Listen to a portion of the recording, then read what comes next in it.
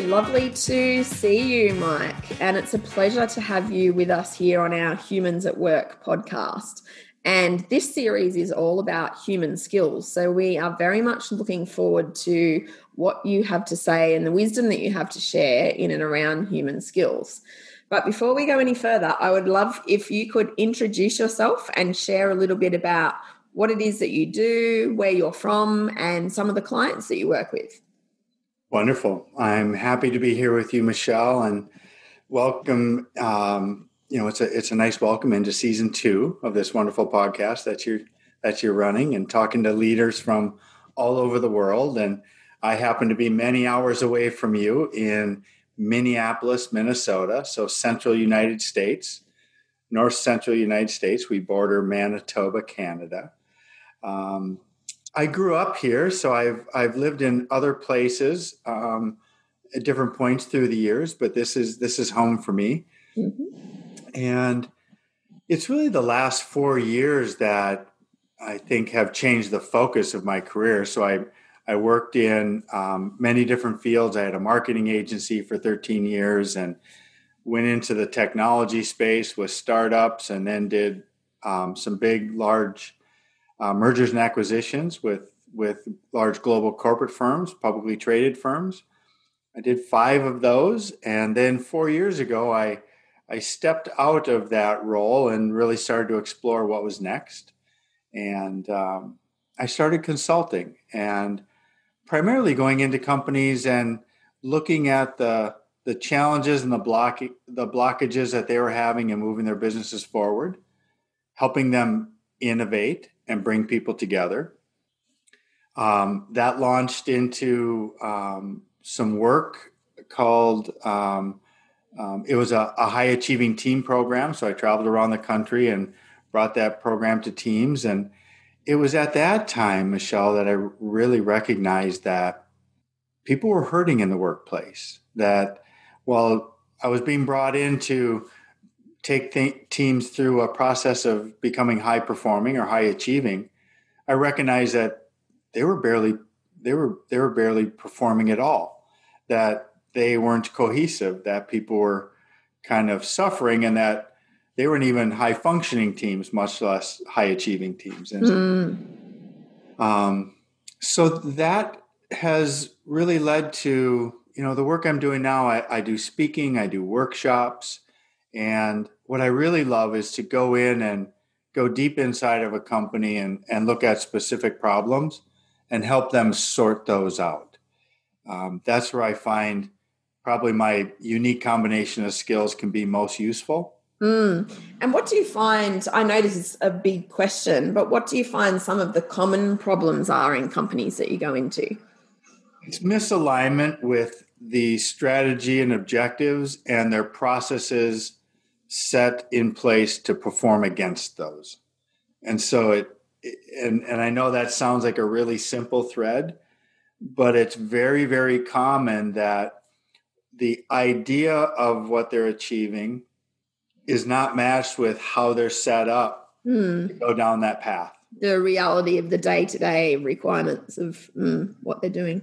And people's experiences along that journey is often a breaking point, which all the research supports, right? I mean, if in the US, I think it's 70% engagement, worldwide it's or 70% disengagement. Disengagement, yeah. It's similar in Australia, similar statistic, yeah. Yeah, and while that isn't the end all, it's a good data point, how that's measured, but Gallup been tracing it for many, many years, right? It's nearly 20 years now that they've been tracing that. So there's a good, it's a good standard data point to work off of.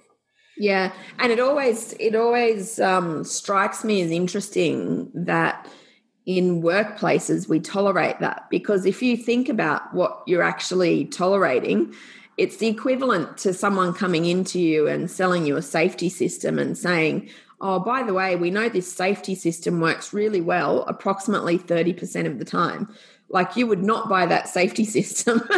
And yet we tolerate that in our humans all around us because we don't understand it all the time.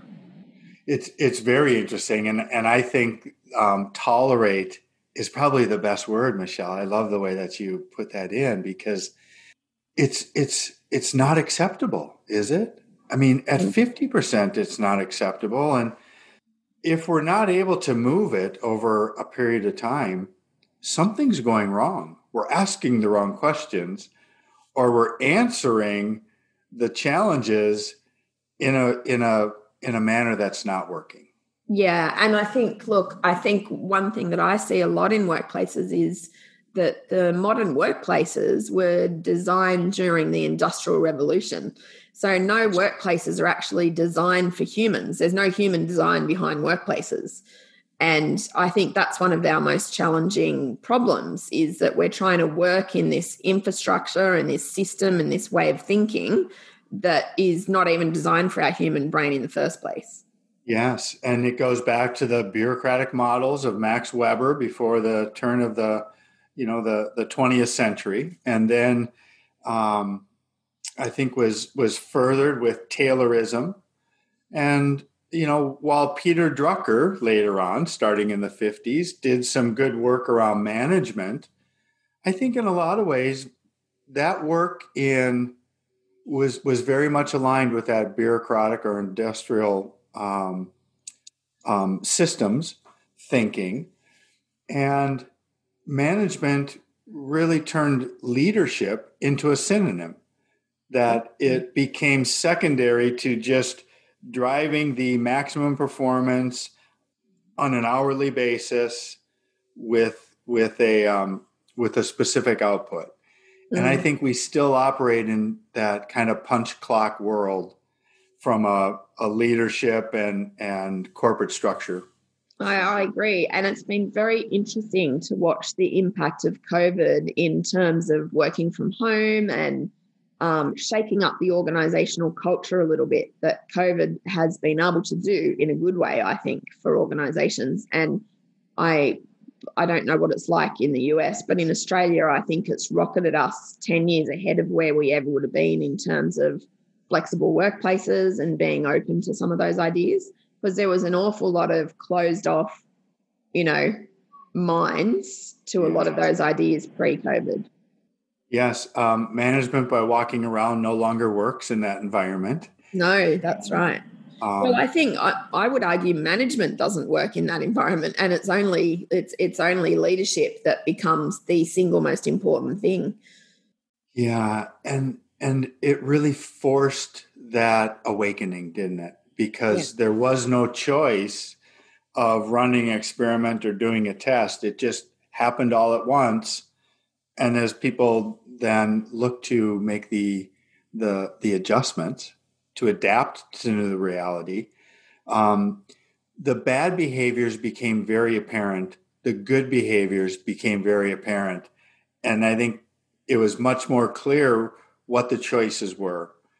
And I think it opens up doors for us in the future of now, how do we plan coming out of this with a better understanding of what people need to perform well? Yeah, very true. Can you tell us, in your experience of leadership, what's the one thing that you would like to see most leaders have more of? Relationships with their people is the absolute number one thing. It doesn't get talked about enough, and there's nothing more important than the relationships with those you work with. Well, that really leads us into the next conversation around human skills, because one of the things that I see when working with relationships with people in a coaching sense is a lot of people, even senior executives, don't have well-developed human skills. And I don't know what you see in your market, but something like I'll be working with CEOs on listening or on questioning or fairly what I would call basic but essential human skills. And very often we haven't been trained on those skills. So I'm just interested in what you see in the US market. I think that is common here as well. I think it's pretty universal that those interpersonal skills were not the traits and characteristics, the kind of flawed, fable, idyllic characteristics that we kind of built this avatar of a leader to look like, act like, and feel like, right? So either they were extremely smart and proficient in one area of business, and they would push through and rise and get promoted along the way with that great skill, or they were great personalities and great personas, and they basically just stood out amongst the crowd. I think that whole progression of who gets selected to lead is probably one of the most broken systems that we have. That it's although stack ranking has, fortunately been dismissed to a large extent. It was popular with GE and Jack Welch and, those days. Microsoft was using it under Steve Ballmer. And, there's many examples where that stack ranking, kick out the bottom 10% and just have people kind of claw and climb over each other to get to the top of the bucket. That wasn't sustainable, right? And I think that there was a lot of good, caring, supportive human beings that were helping other people along the way that simply got elbowed and kicked off the ladder and washed out at the bottom of the bucket. Yeah, and I guess, that's one of the important questions, isn't it, in workplaces, is how do we create cultures where it's kindness and courage and braveness that are rewarded and not kicking the other person off the ladder that's actually rewarded? I would, there's certainly processes, Michelle, that and trainings that companies can go through to get to that team dynamic, because that's what's important. Is there's interdependency, which then brings the respect and conversation and the relationships to a different level, because it's more of a natural team dependency, like a sports team would naturally have. But in the business world, we call teams, they're really just a collection of people that don't have necessarily teaming goals. They don't have accountability for the other or responsibility for the wellness of the group. And so part of it is put the right measures in and reward the right behaviors. The second thing, and this is probably the harder one, we have to change the mindset. And that is probably the thing people are least willing to do, because they want to go back to the default known state of, this is the way it's always worked. I know how to play that game. I can get ahead and get promoted and forge through the down the path in this way. But don't tell me I have to change my mind about how that works, because now I would have to retool, reskill, and I don't want to. And also it requires personal ownership for someone to change their mindset, and that requires effort. And when you acknowledge that you want to own something like your own mindset, it also means you can't blame everyone around you anymore. And that's a game that a lot of people like to play. So I think all of those things together, you quite rightly, make it challenging for people to change their mindsets. Yeah, and it's interesting, isn't it? Especially when we look at skills, Michelle, because you take work skills, right? Like we can all learn them basically in 90 days, and then we can build our proficiency at any particular business skill over time. And the growth of, say, an accounting skill or financial modeling or decisioning and negotiation skills, they kind of tap out at some point, right? Like you cap off, after a while, you can just look at the financials of a company and get a really quick read where there are gaps and where there are opportunities. Mm-hmm. You can look at the performance of teams and you can find some gaps, and they kind of stand out. You learn that over time, but there's no personal growth in that. There's just application of what you already know and more experiences that probably get you a decision point faster. But if we really look at human development, human growth, right, and we look at happiness and fulfillment in life, we're all complex human beings, and we don't encourage that whole human approach where if I'm already great at my accounting job and I'm going to go through a growth spurt, aren't there some other areas that are of interest to me that I can grow in that will let me bring more wisdom, more context, more variety into my discussions, interactions, new perspectives. And there's a whole slate full of skills in those areas that we can grow with. And that type of growth isn't promoted or isn't encouraged. And that's a big opportunity for us.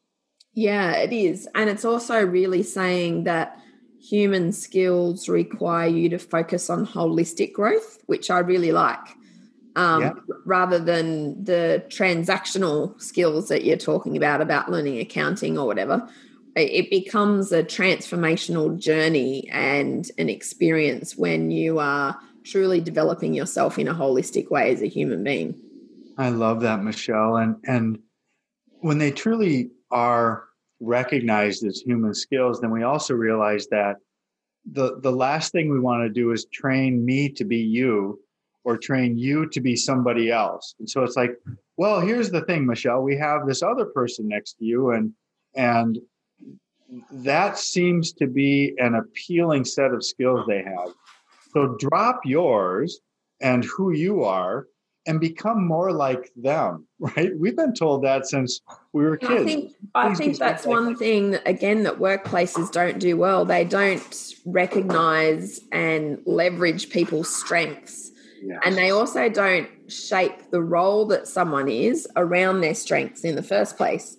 And to me, that's totally backwards. If you have a position description and you're trying to force someone into the restrictions of a position description, of course, that's not going to work very well. But if you build it off the back of who they are and what they love to do, then that's an extremely different circumstance. Yes. And think of the growth to that, where we're in a conversation and I understand what's important to you and areas that are exciting or you have curiosity about that are intriguing and you would like to fill out that part of your life. And now that I understand that, I encourage you and support you in chasing that because you're growing as a human being. All of the task skills that you already have in the job are going to be there and they're going to be utilized really well because you're going to come in with a great attitude. You're going to be learning things and exploring and feeling like you're growing. It's baffling to me that we dismiss and ignore that great opportunity. Everybody in their uniqueness. Yeah, absolutely. And I just want you to circle back to the question I asked you earlier about leadership. And you said the thing that you would feel needs to be developed the most is relationships. So what I want to ask you now is, out of all of the different skills that relationships take, which skill do you think is most absent in workplaces? Or not absent, but least developed? Least developed skills in the workplace and perhaps even at home, I think, is listening. Listening, yeah. There's so much growth in listening. Learning to listen. There's actually some really good teachings and programs but it's not a one-off skill. I think it's hard to just become a great listener and not be able to put it into context. And so it's really nice to learn it in the context of the environment where you're most utilizing it. Yes.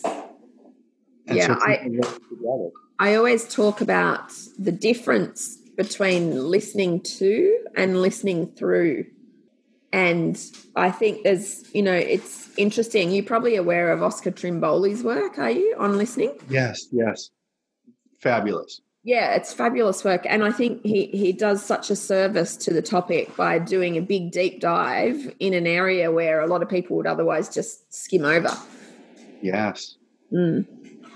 And um, what I love about his approach and his work is it's not it's not a course, it's not a test, right? It's a journey of improvement. It's a constant improvement process that becomes natural for each of us and fits our character and our personality as well. So we get to apply it again in the environments where it becomes active and beneficial. Absolutely. Absolutely. Yeah. I wanted to ask you, can you just tell me about what Humans First is all about? And then I want to ask you about your book. Yes, thank you. Humans First came out of that work that I was doing with when I looked at the condition of employment. Other research is saying 120,000 unnecessary deaths happen every year because of workplace stress and toxic workplaces. That was research that came out of Stanford, and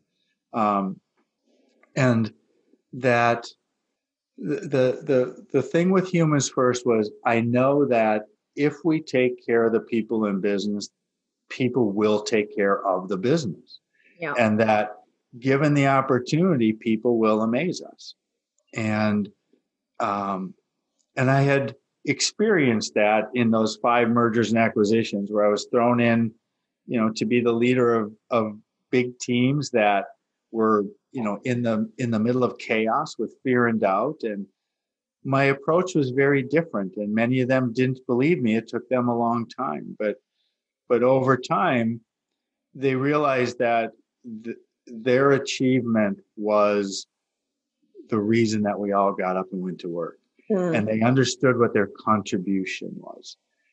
And so Humans First was really an opportunity to get people in the room and go deeper into conversation, simply asking, what is it like to be human in the workplace today? If many of us have experienced one thing, and the research is saying this information, let's really pull people together and infuse topics and just open up dialogue and hear stories, hear reality of what's going on. And it was amazing, Michelle, because first of all, some fabulous people, friends of mine now came in and volunteered to do this with me. And groups of people came together in 15 different cities across the U.S. and in London.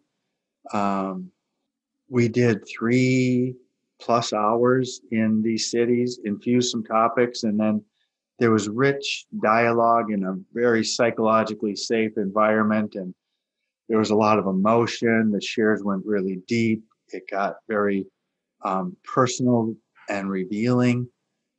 And again, it just proved that point that given the opportunity, people will go so far and they're willing to open up and share.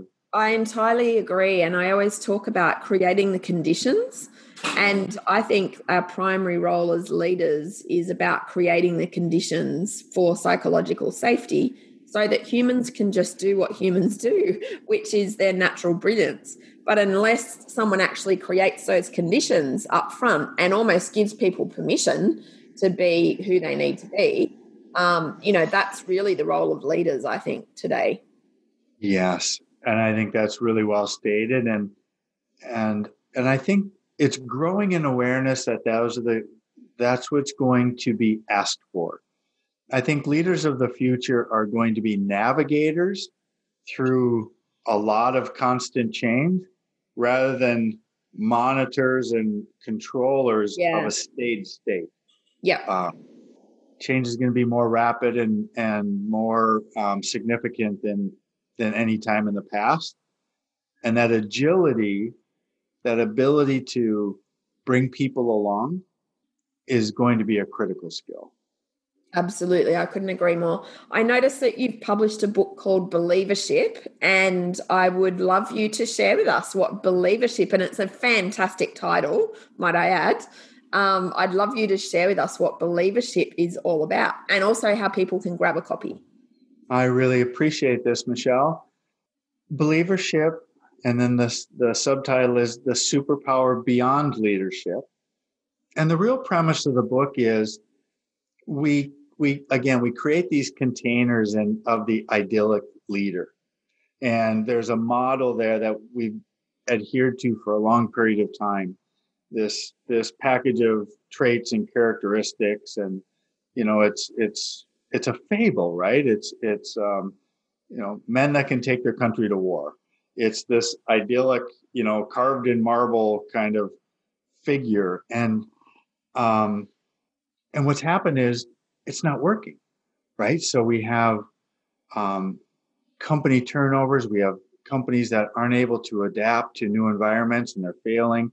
Fortune 500 turnover, S&P 500 turnover, industries collapsing, Sears and Blockbuster, and the hotel industry has changed, and so we have this old thinking that's not suiting us.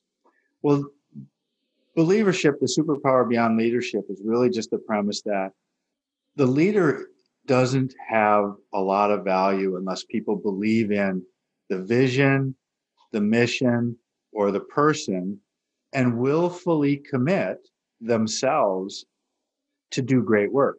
So there's no leader that has accomplished anything on their own.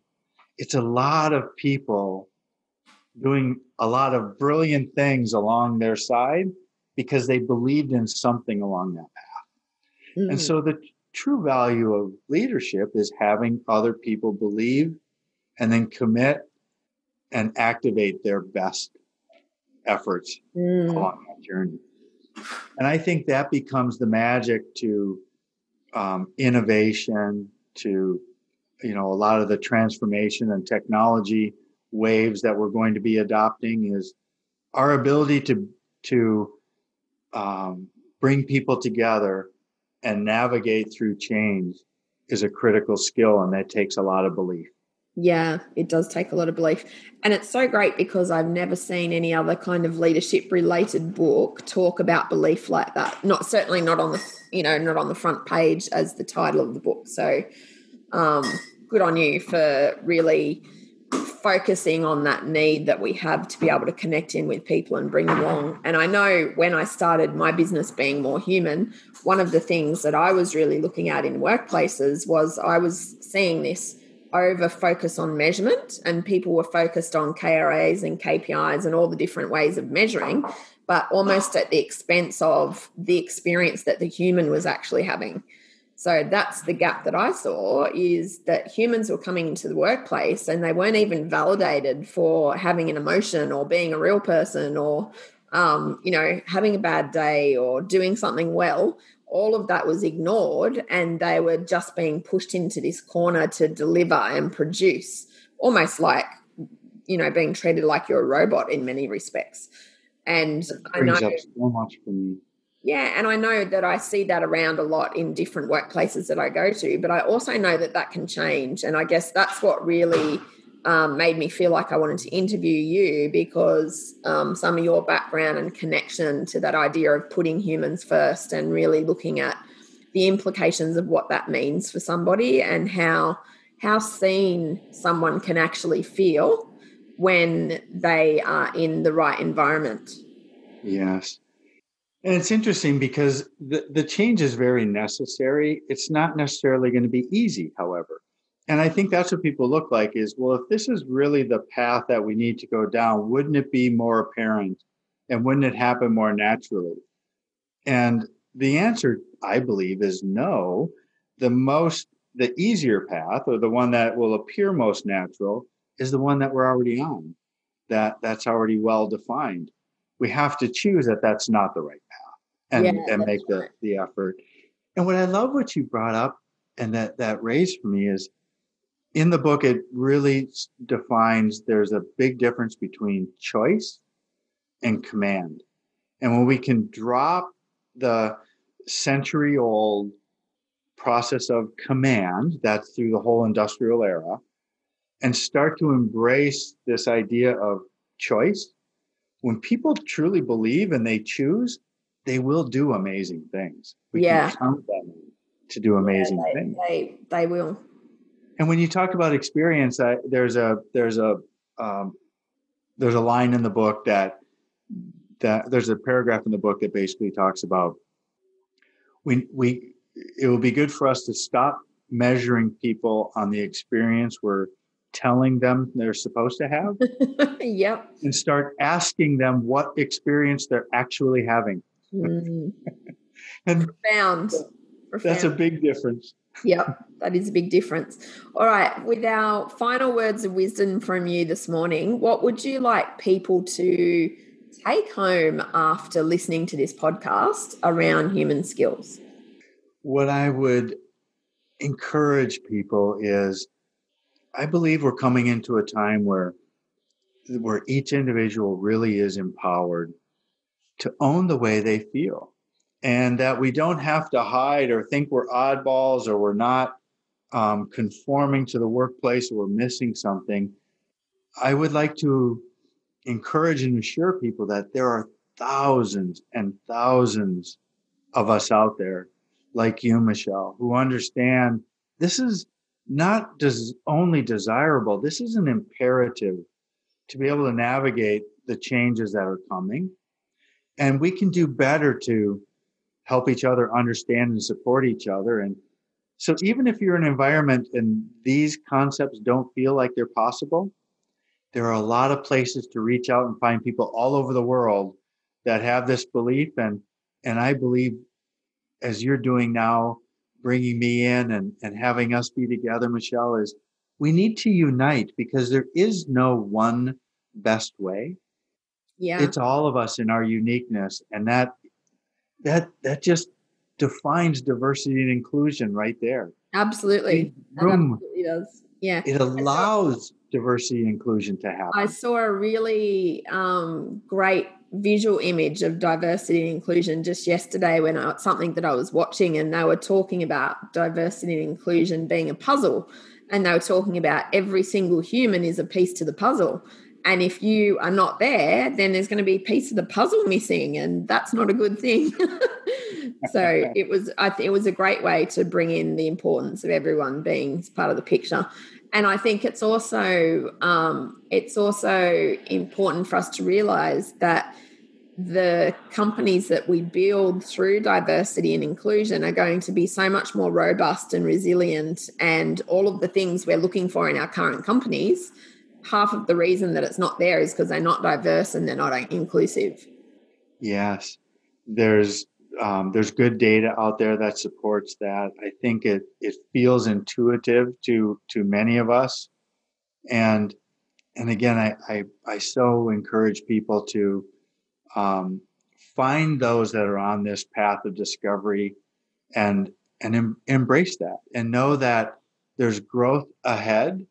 And with Humans First, I call it's the least exclusive club you'll ever join. It really is just open dialogue where we can discover these topics, go into conversation, but mostly connect with people around the world and build relationships. Because once we realize we're all connected and we're supporting each other, I think that great change can happen. Absolutely. And if people want to contact you, Mike, how do they go about doing that? There is a contact form on both of my websites. So humansfirst.club is one, mjvacanti.com. That's another place. I'm on social media, so LinkedIn or Twitter or Facebook. Please reach out, say hello. Just say hello. Let me know you heard me on your wonderful show, Michelle, and I'm happy to connect and connect them again to other people all over the world. I think it takes the many different ideas and the many different streams moving in that new, better direction. Thank you. And thank you so much for giving us some insight into human skills and also into some of the initiatives that you've started. I really appreciate your time this morning, Mike. Thank you. This is such a joy. I appreciate you and the work you're doing, and congratulations on season 2 in this leadership journey, Michelle. Thank you very much.